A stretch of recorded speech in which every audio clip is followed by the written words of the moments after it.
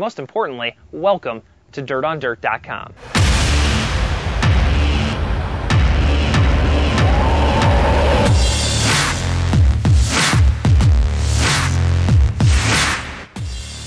This is the Rigsby Report podcast by Kaiser Manufacturing for the week of March 16th. And normally at the beginning of this podcast, I have some notes that I like to hit on, but I got to be honest, I don't really have anything today. I obviously, if you've listened to this show before and you kind of know my style, I don't really script it. Particularly today, there is not much of a script or an outline for this podcast. It's just me kind of shooting straight from the heart and straight from the hip. Now, if you guys, I will say this, if you haven't, please listen, go to dirtondirt.com and listen to the video cast that's currently on the website called Coronavirus, the Coronavirus in Racing. It's myself, it's Ben Shelton, it's Kevin Kovac, it's Derek Kessinger, it's JD, Jonathan Davenport, Ray Cook, and Matt Curl. It's just us discussing the wild world that we are living in right now and how it pertains to racing and the coronavirus specifically. How will it affect us in racing? How are we reacting to it in racing? What exactly are we doing? Are we doing anything to do our part in racing right now? It's really a comprehensive, it's almost an hour-long breakdown of our immediate reactions to things in this crazy, crazy world right now. So I'd really recommend giving that a listen. Like I said, it's on the homepage right now, Coronavirus and Racing. It's a video cast that, if you're a dirt track fan, you absolutely are going to want to listen to. Hey guys, wanted to drop this piece in there too. This wasn't actually in the original recording of this podcast I did, but like I say later on, the news is moving so fast right now, it's hard to keep up. And I had everything with Bart recorded, my open, my close, everything recorded. And at about 8:15 Central Standard Time, 8:20, Lucas Oil announced that they are postponing their next 4 races. So Atomic Brownstown this coming weekend and then 411 and Talladega in early April have all been shifted to later in the year. Atomic and Brownstown to May 8th and 9th. 411 and Talladega to June 26th and 27th, which puts those on top of the Firecracker 100, which I know some people are going to grumble about. But this is, listen, whatever happens scheduling-wise this year, you got to get over it, right? These are unprecedented times, and it's going to call for some unprecedented scheduling stuff. It sucks. It's on top of the Firecracker, but what do you want them to do? They got to get races in. So I'm not defending Lucas here. I just think shit's going to happen this year. People are just going to absolutely have to deal with it. So, again, just wanted to drop this in because I didn't want someone to listen to this and go, he didn't even talk about Lucas. This sucks, though, right? This is, to me, the first big hammer in short track racing to fall. Lucas Oil will not race again. They're hoping the Port Royal and Hagerstown stuff in mid-April, but I think even that is up in the air a little bit now. That's about a month. That's over a month, man. Still a month with no Lucas racing. Personally, I don't know how the Outlaws don't follow suit, but we'll see. That'll be each series call. So we'll see. Just wanted to drop that in there. You're going to hear me talk about Lucas a little more later, and you're going to think, what the heck? But I just had to drop it in, guys. Let you know, Lucas next 4 postponed. This is the weird freaking world we're living in right now. The virus is knocking late model racing to its knees. Obviously, the news is moving just so fast these days. And as someone, I've got a pretty extensive news background, and I can say in my life, I have literally never seen anything like this. From the moment Rudy Gobert was diagnosed as positive in that NBA game just last week, that's not that long ago. It's like 5 days ago. I'm recording this on a Monday. And let's remember also, Speed Weeks was 1 month ago yesterday. Speed Weeks ended. So just 30 days ago, this really wasn't, to the general public, on their radar that much. And that is how much has changed in a month, to the mass shutdown of all sporting events. NASCAR just announced tonight they're suspending all their races until early May. And I'm sure there's more to come, right? It is going to start affecting our world greatly here as well. And I'm not sure anybody that's listening to this right now will really ever experience anything like this in our lifetime again. And forget racing for 30 seconds here. What is happening right now, everyone paying attention to it, the situation in stores, the media cycle, the global impact, this is a once-in-a-generation moment. I don't know that people are truly appreciating that, not only the severity of the entire thing, we can talk about that in a second, but the global impact this is causing. Those of us with 401ks and stuff are definitely feeling it right now, but there's a lot more to it than that. One thing I've noticed is people in racing particularly like to err on the side of, And I don't know why this is, but racing people really err on the side of, well, how serious is this? I see a ton of social media that says, this is all a media creation. This is all nonsense. For whatever reason, a decent amount of racing people seem to land in that camp. And I'm not trying to make this a political show. It's the last thing I am. I'm very apolitical, actually. But I'm not going to pretend that some people haven't overreacted to this. That's happened. But I do have more than a few friends and family members who are doctors, very well-respected doctors, one particularly at the Northwestern Hospital, who are telling me, yeah, this is serious. And that we had to do what we did, and that by that I mean stopping sporting events and stopping gatherings and all that stuff to flatten the curve out.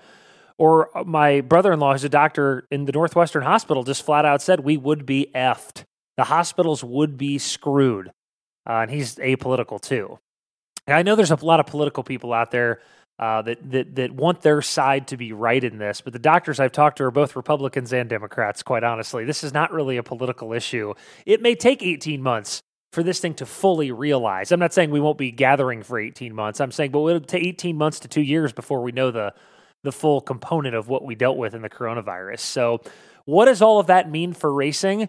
I don't have a ton of answers yet, but here is my guess, and this is my guess only, mixed in with some sources that I have spoken to that know their stuff. I think, by and large, we might lose racing until around late April or that May 1st date. Could be a little worse than that, but I think at the very least we can expect that. Of course, the CDC's 8-week recommendation from yesterday makes all this much harder to predict. But I think May 1st-ish, you can book that as kind of the time when racing gets back to normal. I think for some of these series, they're not going to get the choice, or some of these promoters. I've seen Port Royal and Williams Grove and these guys out east saying, hey, we're racing no matter what. We are racing no matter what. We are going to be, until the government shuts us down, we're racing. I think the governments may mandate this for them. Keep in mind with Port Royal too, and I can't say enough about the job that Steve and everybody's done at Port Royal. Much of that racetrack is aided by the state, right? Grants and everything. So that'll be interesting to see how that develops. If the state is saying don't race, and Port Royal has that state tie-in, that will be interesting a little bit. I think that as this thing intensifies, racing people, series, drivers, all that are going to start to take it more seriously as it gets more local too. Like I live in Bloomington, Illinois. There's not been a case here yet. When Bloomington gets a case or 2 or 10 or 100 of coronavirus, it will become more serious and more local to people at that point. You're starting to see those cancellations creep into the racing world. Boyd's canceled their spring nationals race on Friday right now. As of right now, as this recording, Sonoya is still on, but again, I'm not sure what will happen here over the course of the next couple days. You're also going to see people get creative. The track out in California, I think it was Ocean. I should have looked before I started, but I think it was Ocean, limited their crowd to 250 people, and that was it. They're going to have a crowd of 250 and no more. I know places like Matt Curl and I have already talked about Fairbury. Could we do something like that at Fairbury? Could we have a crew member driver only situation and we stream it and we live stream it? I think a lot of tracks have reached out to me about kicking that around. But now that if the federal government is saying 10 people, it's going to make that impossible. But I think you're going to see people get creative here in dirt track racing a little bit. How can we make this work to make these races happen? I think inevitably they're probably going to do nothing, but let's find out. I know it's a little early to know all the answers, but I think racing is about to get hit by this relatively hard the next 6 weeks. There's no bullshitting that. There's no sugarcoating it. There's no going around it. Everybody I've talked to is ready to hunker down and kind of do their thing over the next 6 weeks. I've had dozens of promoters and fans reach out to me. They're worried. Industry people, small chassis builders, big chassis builders, small shot companies, big shot companies, small racetracks, big racetracks. They have all reached out to me and said they're worried. I think everybody thinks if we're in this together, we can make it, we can survive it. But there is a lot of worry about that. And could I be wrong about my take on the timetable? Could we be racing in 2 weeks? Maybe. Could we be racing in 10 weeks? Maybe. I just think that's my opinion, is I think we're looking at early May if I had to guess. I'm kind of waiting to hear some stuff from Lucas Oil today, and I think the Outlaws will likely either follow suit or be in lockstep with them. I'm literally kind of waiting. I'm recording this at about 6:50 p.m. Central Time on a Monday night before I get to BART here. And I'm waiting to hear some stuff from Lucas. I may drop it in before this in the podcast if you're listening to this and I'm referencing Lucas Oil and you're saying, hey, you already talked about Lucas Oil in the World of Outlaws. It's because I heard about it afterwards when I was recording this. So What I think is going to happen, though, is I think we're going to be racing hopefully in early to mid-May, and I think we're going to have the busiest May 1st through mid-October stretch in the history of the sport. That's the other thing. Everybody's just jamming races on the schedule. I know of some makeup dates already. We're going to talk about 6, 7, 8 nights in a row where it was only 2 before. So it's going to be a wildly busy summer. So keep telling my staff, get a little bit of rest right now because we're gonna need it. So obviously I could go on and on about the coronavirus all day long, but I love our guest tonight, Bart fricking Hartman. What an interesting career, an interesting guy. What an interesting exit from the sport. Over a decade now. It's been 10 years since he's raced a super late model. He was always one of the best personalities in the history of dirt late model racing. And his answers to some of my questions, I did a little pre-interview with him. He's as candid and as awesome as he's ever been. I wish he was still around, man. I really do. So here we go, man. Bart Hartman. But first, Bill Stein is back. Built in Mooresville, North Carolina, Bill Stein continues to make its mark in dirt track racing with over 100 U.S. engineers on staff, including well-known names such as Kevin Rumley and Vinnie Giuliani. Bill Stein is manufacturing more parts now than ever before with their unparalleled technology and inside knowledge. And don't forget, Bill Stein is back. Joining me on the Integra Shocks and Springs hotline, and if I'm rating top 10 personalities in dirt late model history, this guy's on the list. I think he gets forgotten sometimes because he's been gone from the sport for 10 years, how big of a personality he was. But Zanesville, Ohio's Bart Hartman joins me now on the Integra Shocks and Springs hotline. Bart, it's kind of funny.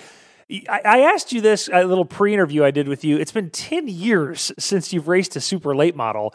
But when I'm asking people, hey, who should I interview? Who should I interview for this podcast? Your name kept coming up over and over again. So we absolutely had to do this. And I said it there in the introduction. Can you believe, and this is a bet I would have lost, it has been 10 years since you've raced a super late model, 8 since you've been in any kind of race car.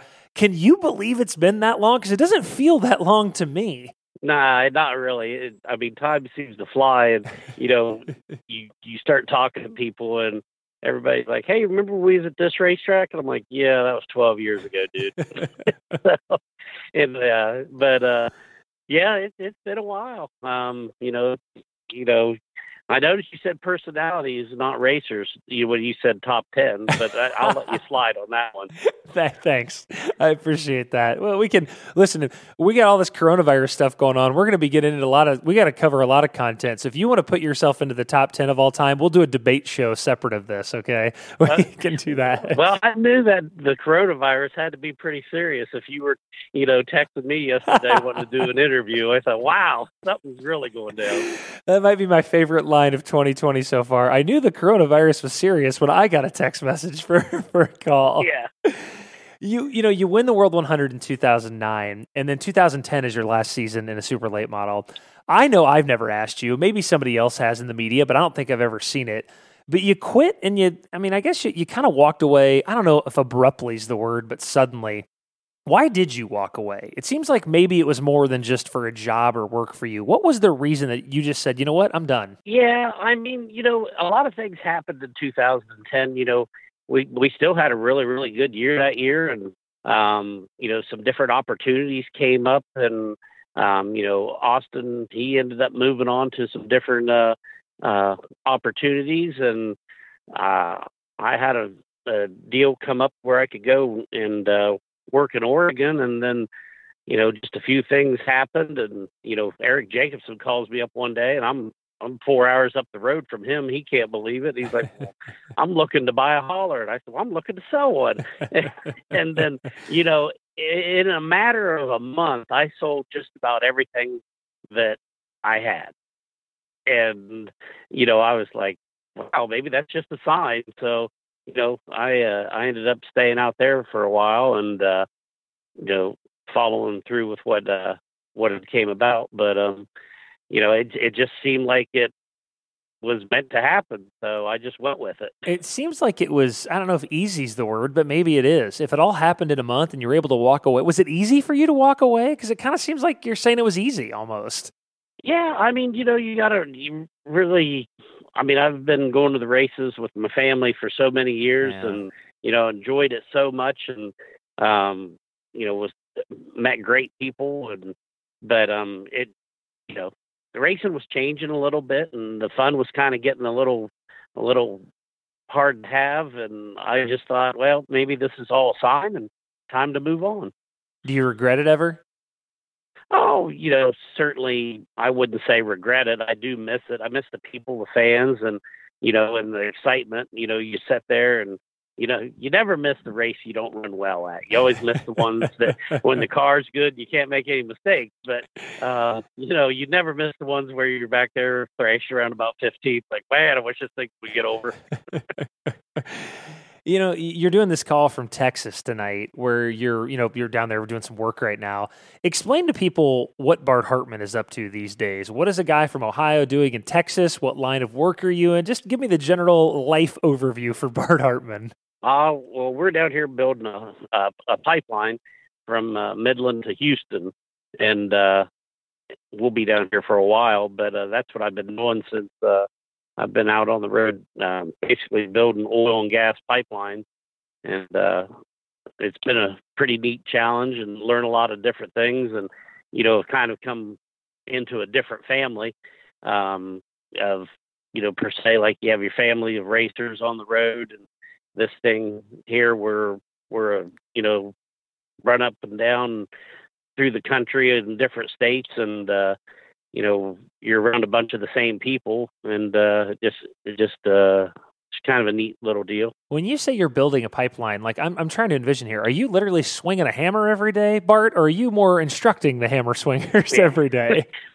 No, I'm more in charge of instructing the hammer.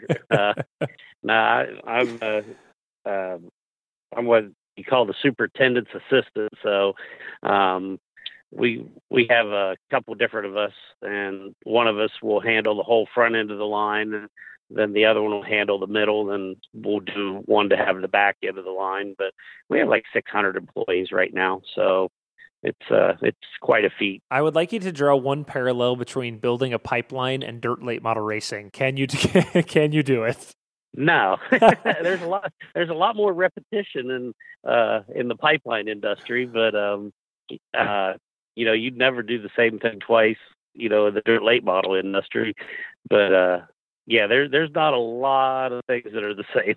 Has your work been affected by this coronavirus stuff at all? I mean, I'm always fascinated when I hear, well, our work's affected. It could be a chef, right? The pipeline business, how affected have you guys been? Well, actually, like I said, with the number of people that we have, usually have a Monday safety meeting, and everybody's there. We've cut those out to just small crew meetings. And, as of right now, the gas company hasn't said anything about putting, any restrictions or anything on us. But, there are some projects in other parts of the country that have shut down. Okay. I keep envisioning you as the supervisor right now. I'm envisioning you, it's hot in Texas, right? So you're pulling up in the truck, the windows are down in your truck, but the AC's on, you pull up and you leave the door open and you get out. Is that a correct assessment or no?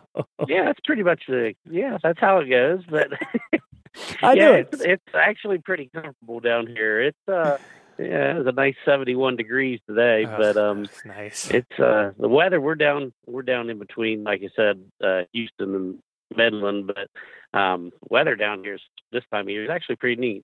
I might be dead wrong about this, but you win the World 100 in 2009, and I know you're an Ohio guy. Obviously, that race meant a ton to you. And again, I want you to correct me if I'm wrong here, but it seemed to me like, and some people that I talked to about you, that after you won that race, that was sort of enough for you. You leave racing altogether a year later. Was that World 100 win big enough where you were just like, screw it, I got the one thing that every dirt late model driver covets more than anything, I'm out? Was it big enough for that? It didn't put the icing on the cake.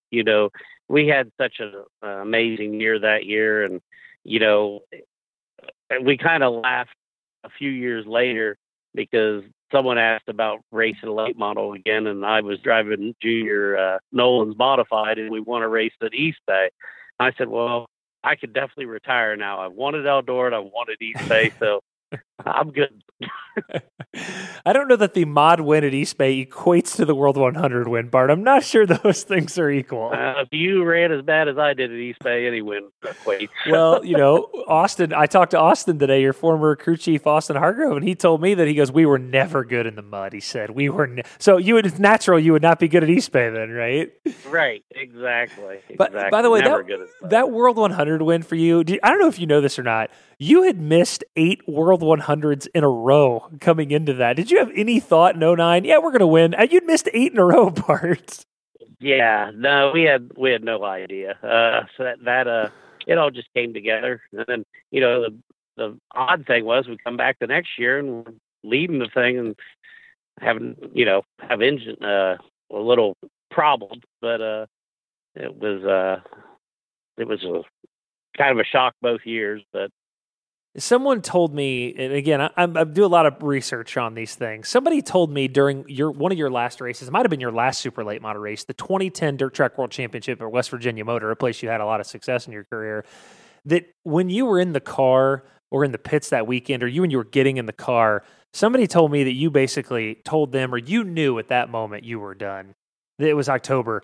Is that, great athletes and athletes know when it's time. They just know. Did you know at that Dirt Track World Championship in 2010 that, man, you were done? That was it that weekend. Yeah, pretty much. There was just something about that weekend, and, you were just so glad to get the weekend over and, wanted to get everything home, be done with it and take a break. And, yeah, I mean, honestly, that's a good statement, and it was probably the beginning of the end, and you just kind of realize it. So, and I'll just be frank with you. It was Austin that told me you were kind of getting into the car. Like, I think it was a B-main or something you were going out there for, and he just said, he goes, man, I know, but Austin had infinite praise for you. He loved you. He loves you like a father. He just said Bart had a look in his eye that weekend that he knew he was done. You think some guys probably go too long, don't they? They have that look and then they go another 3 years, I bet. Yeah. Different drives. I mean, I would never, I could never ever tell anybody when they needed to quit doing something, and, because some people have more passion for it than, ability. So right. you have to really respect those people that, go, and that's the people that I respect the most, that love and enjoy the racing, not because of the money and not because of the prestige, because they just love to do it. And, the local racer is that person. And I think a lot of that was gone for me. And that's one of the reasons it was just time to quit. I got a harder question for you, but we talked about this in the spirit of honesty. I want you to answer this question, because no active racers, you're getting nervous. No active. Oh, no, I thought you were going to ask me to say, yes, I did get married. No, I knew. Yes, I know you're married. Yeah.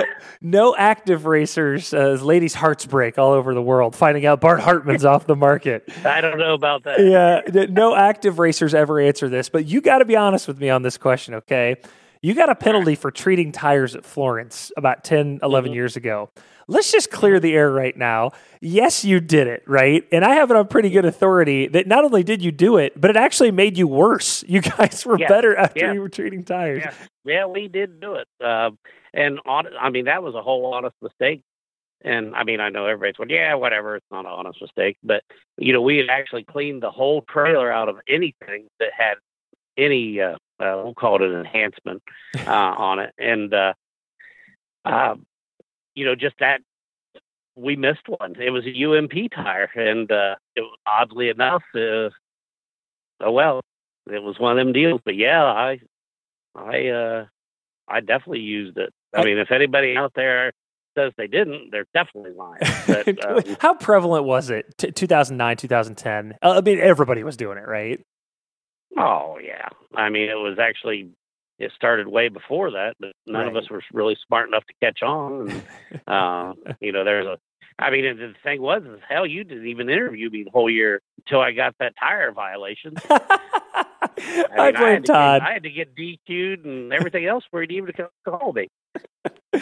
So here's the thing. The last 2 times I've spoken to you is because of the coronavirus and a tire disqualification. Right, exactly. So I'm seeing a pattern here. Man, listen, in 10 years, there'll be another global pandemic, Bart. We'll talk again in 2030. Yeah. Okay. Yeah.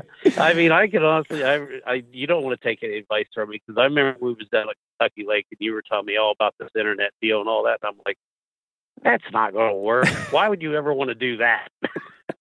I do remember Look talking to you. I mean, yeah. Here we are, 23 employees later. We just got bought out. Yeah, you're right. Yeah, that's not going to work. Wait till you go, public.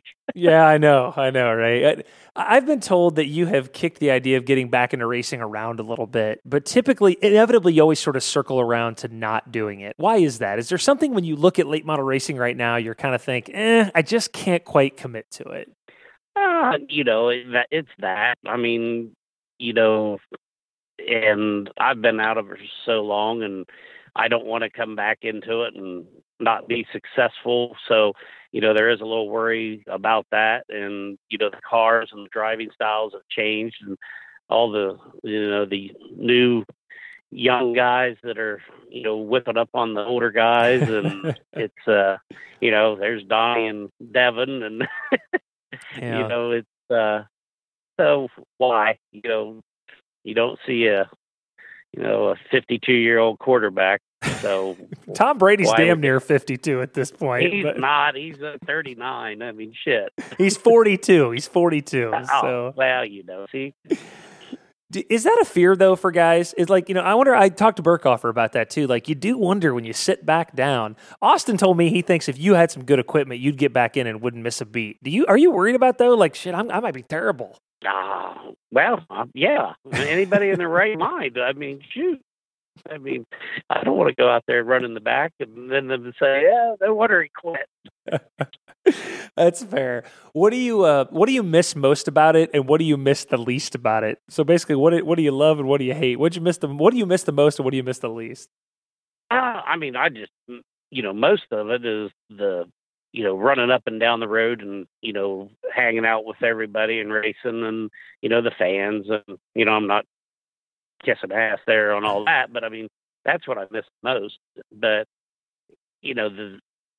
what has changed with social media has made everything so much more drama. That's what I definitely don't. Do you think your day, listen, I know you guys were up to some shenanigans on the road back in the day. Aren't you glad there wasn't Twitter and shit when you were in your heyday? I'm just glad there was flip phones, no camera phones. Do you care to share any specific stories, Bart, about why you're happy there? Yeah, definitely not. I know you pay attention to late model racing still. Who do you like when you watch now? Who are you impressed with when you're watching racing now? Who's Bart Hartman go, that guy's good, this guy's good, this track's good, that's not. What's your whistle now when you watch it? Well, the one thing, the one thing I haven't really figured out, and you look at these guys and, the younger, middle, everybody, is how that they can go out and just be totally dominant for 3 weeks in a row. And then you look at the standings for the next 3 weeks and they're running in a Consi and that was the one thing that baffles me, how much the cars have changed to where you can miss it by just a small bit. And that is what I look at. You kind of have to look at the teams that are the most consistent and everything. But, one night you've got a guy that's just, totally different racetrack and just out there killing it. And then for the next 3 weeks, he's not even the top 10. What do you think that is? What's your best guess as to why that is?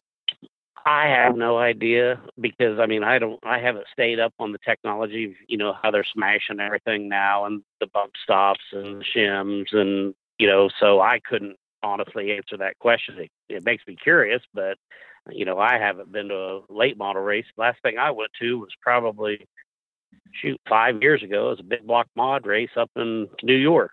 Yeah. When's the last late model race you went to? What is it? Do you know? Probably Mineral. No, I I think I drove for Ernie at Winchester, Virginia. No, I'm actually saying even attended as a fan. So you haven't been to a race in like 8 years, a late model race? Nope, I haven't been to any. Wow. I mean, when I was in the modified, if we crossed paths, but when I drove for Junior, but other than that, no. Wow. Do you want to go or no? I've never really liked to watch anything. Yeah. Like, when I ran motorcycles and stuff like that, I didn't like to go watch, but, I'd rather go see the people and everything. But no, I haven't been.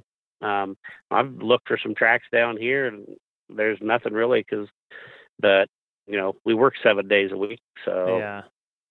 People forget that you were a member of the original Dirty Dozen, the Outlaws Dirty Dozen in 2004. You drove for Mark Richards that year. You guys were good. You won 5 or 6 races. I still say that's the greatest roster of all time in our sport. Do you remember thinking at the time, Bart, like, damn, this roster's loaded? I mean, you guys won 5 or 6 races that year. Did you kind of know at that time that group was probably the best ever collection of talent? Yeah, I mean, yeah, it was. And there were still on the other side, there was still a bunch of great racers and, doing the other deal. But, you always hear the World Outlaws is better, Lucas Oil is better. They both have so much talent on them that, when you bring them all together, they all mesh. It's 50-50 up, across the board, who's here or there. But, there's so much talent out there that you can't really say that was the best ever, because you got to go back in the years, and like you said, Purvis and them guys and more. If you took that roster and put them together for 12 guys back in those days, who all would you put on it? Speaking of, by the way, and I don't want to change the subject, and that was the greatest roster of all time. There's no debating it. I'm sorry. There's not up for debate. In April of 2004, you actually won an Outlaws race in Texas. Do you remember that at Lone Star? Oh, yeah. So how far are you from Kilgore where you're at right now? Could you go over there and just take a walk around it for us, Bart, film it with your cell phone and relive that 2004 moment? No, I am 4 hours south of Dallas, so no. You're a ways. All right, you're a ways. Yeah, it's a good ways. It's a good ways over there. You drove for Mark that year. How different do you think it is driving for Mark Richards in 2004 versus driving for Mark Richards in 2020? How different do you think it is, and why?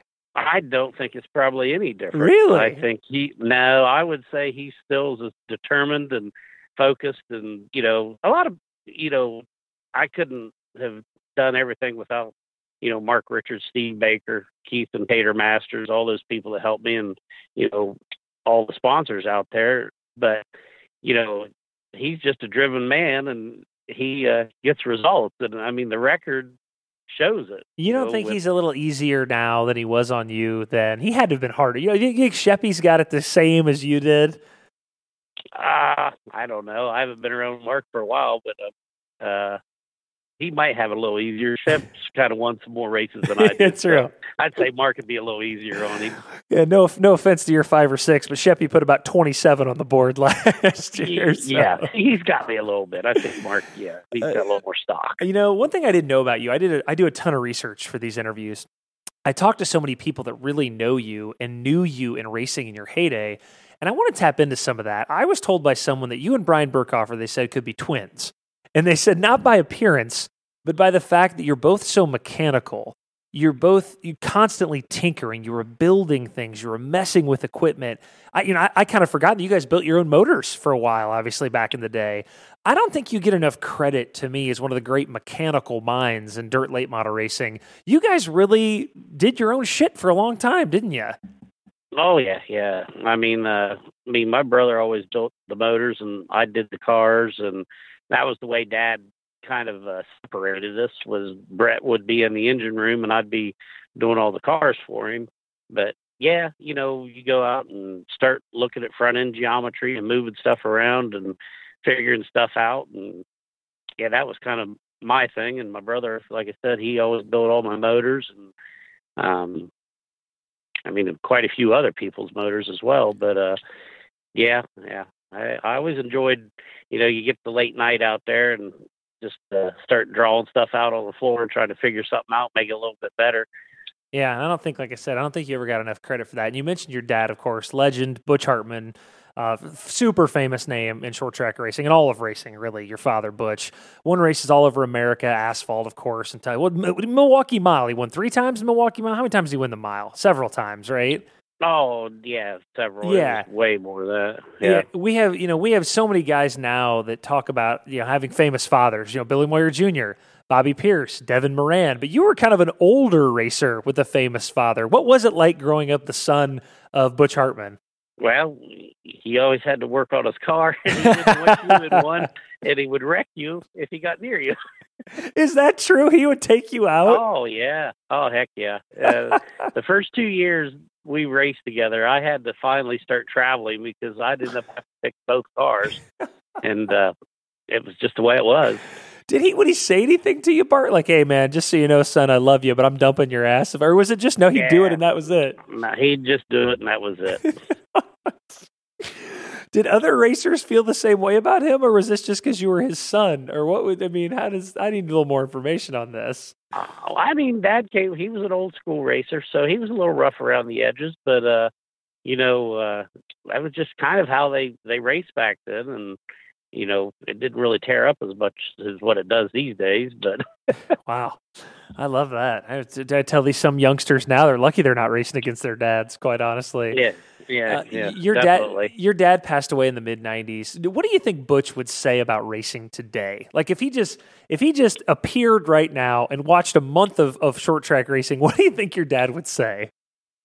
He'd say they're all spending too much money first. And he'd say a few other choice words that I'm not going to say. But, I'm trying to get an idea. Honestly, I think my dad would be better in one of the cars today than I would be. Why so? Because he was quite a bit more aggressive driver than what, I feel that I was. And I honestly think my dad would be better in one of these cars than what I would today. Oh, that's interesting because you're right. Those rocket cars and stuff, they want to be hustled, right? They want you to push them. Yes. And yeah. Yep. Yeah, that's a good point. I would love to see your dad with like one of these NASCAR guys that's like, one of these NASCAR drivers that's 5'6", 130 pounds is tweeting and trying to work on his social media brand, like what Butch would say. What Butch would say about that? Yeah, there would be a lot of good things to say.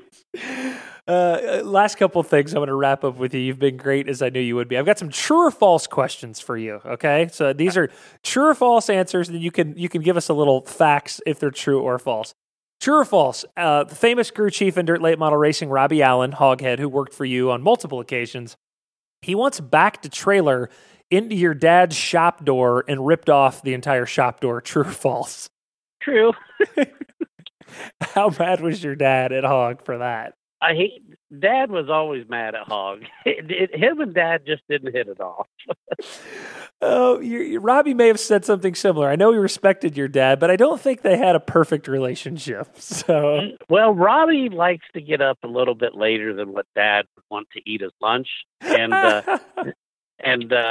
it just didn't go well. But Robbie wanted to work a lot later than what Dad wanted to work. So, oh, God. And Robbie was like, I don't understand what the problem is. I'm still working 10 hours a day. Yeah, I could see those two clashing over that for sure. Yeah. True or false? The first job ever you made Austin Hargrove do for you was pull a lawnmower out of the ditch that you wrecked. And this was literally on his first day of the job. True or false? It's true. We got home from Brownstown and I was mowing down along the road and I hit this rock. It shot me down over the bank. It was a zero turn, and he had to come down there and pull me up over the hill. Austin said that he said to you, I hope not every day's like this. And you said, oh, you better be ready. There are going to be a lot of days like this. You told him actually. Yeah, pretty much. This is my favorite true or false that you have right now. Actually, no, I'm going to do this one first. True or false? You once drove on Interstate 70, or you once drove on the interstate for 70 miles following Rick Eckert with absolutely no headlights on in the rig. Yeah. There were some other things I could tell you about Eckert, but I'm not going to. Oh, please, give me one good Rick Eckert story. Just one. Oh, no. Listen, he wasn't afraid to give me some Bart Hartman stories. I think you should know that. So, I'm sure of it. All right, I'll move I know on. we was racing home in the rain one night from Tyler down to Clarksburg, and Eckert had that old Mac that would always outrun my stuff up the hills, but I was better on top end. And, we come down to the hill to Route 50, and we were both sideways with the tractor trailers because it was wet, and we decided to quit. Yeah, it's probably a good idea. Yeah. Last couple, true or false. True or false, and this is easily my favorite one. You once made the feature at Florence for the North-South 100, but you made it through a B main.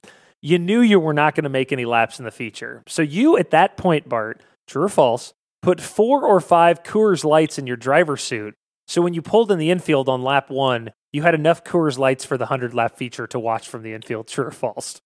Well, that would have to be false because 4 beers wouldn't have lasted me 100 laps, so it was more beer than that. So that was true. Where in your driver's suit would you have put more than 4 beers?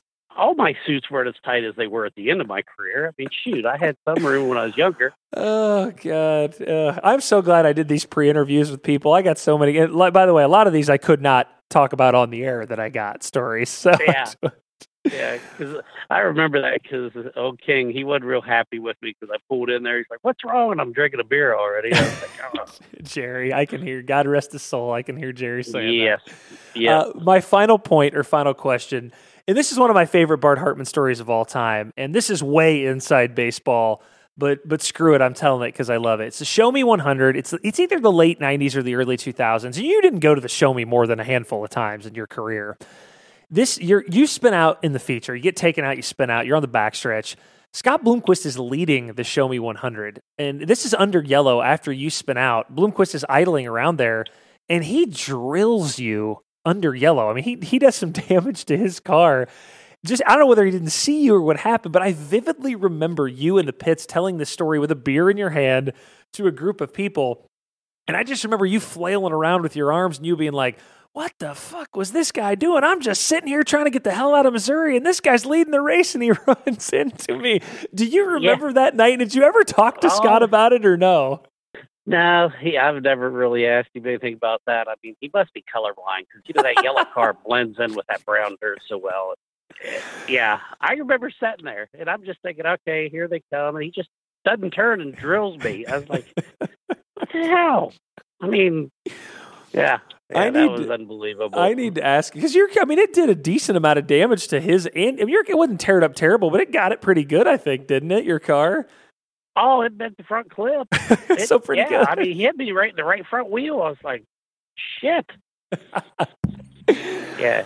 Oh, yeah. You know what? You remember Rick Schwally, by the way, back in the day from his old Stars days as the photographer. How about Rick's ascent, right? From series photographer all the way to series director. He's come a long way since probably that little kid that was following you around at West Virginia Motor, hasn't he? Oh, yeah, exactly. He's done well for himself, done a lot for the racing community, and we had a lot of challenges. And, that in the nice thing that is about the two sanctioning bodies is if you just look at the safety that they've put into the sport,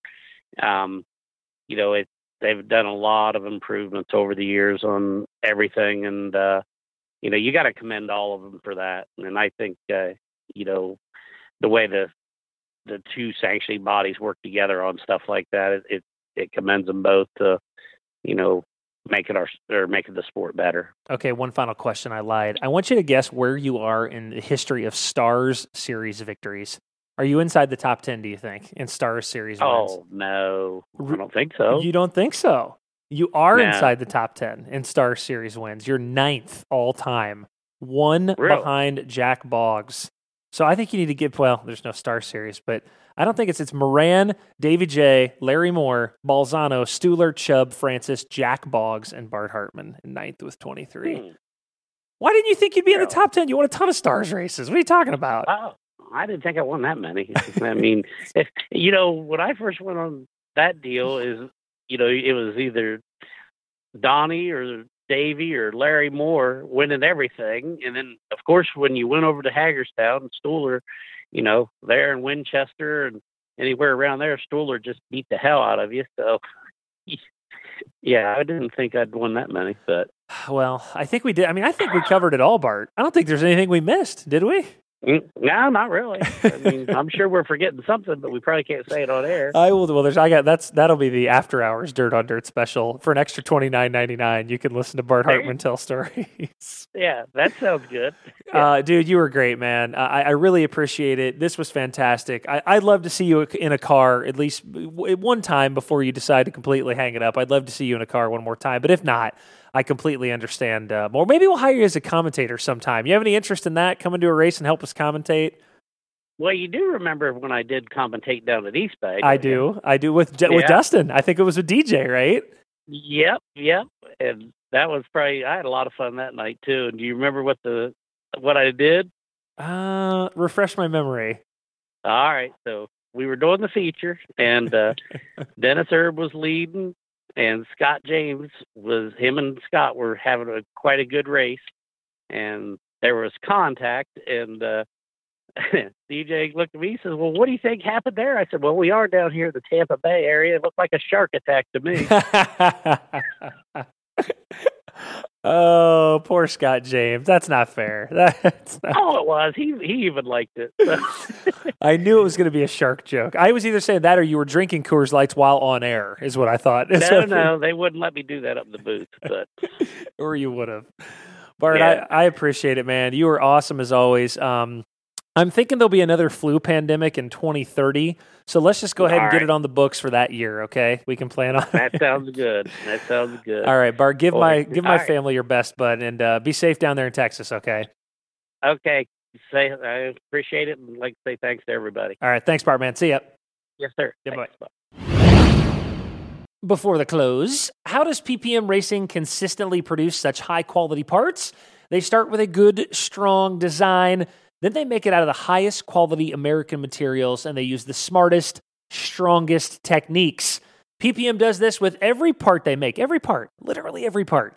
Every time they make one. So when you're using PPM parts, what you'll have is just built better than everything else you've been using. Thanks to Bart for joining me today. God, he's good, isn't he? And these podcasts might need to go longer because I had some more for Hartman. I'll do part 2s on all of them.